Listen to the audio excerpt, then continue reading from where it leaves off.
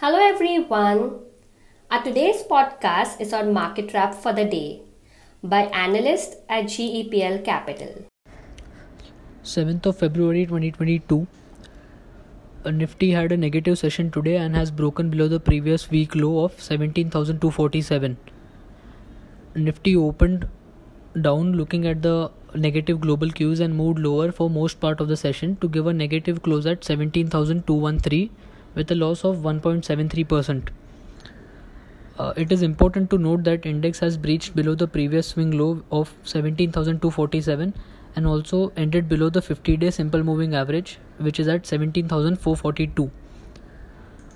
Today there was strong call writing at 17,300, 17,400 and 17,500 strikes, with 17,500 having maximum OI of 73 lakhs.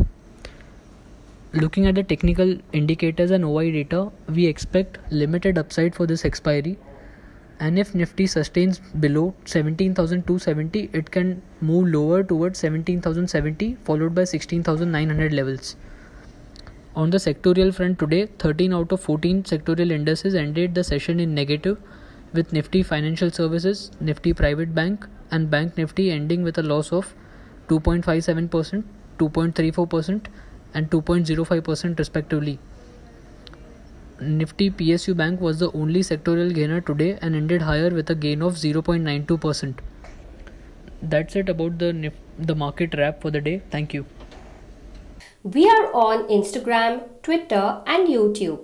Follow us there. Our podcast series all about investing is available on Spotify, Apple Podcasts and Google Podcasts. Do listen in. Thank you.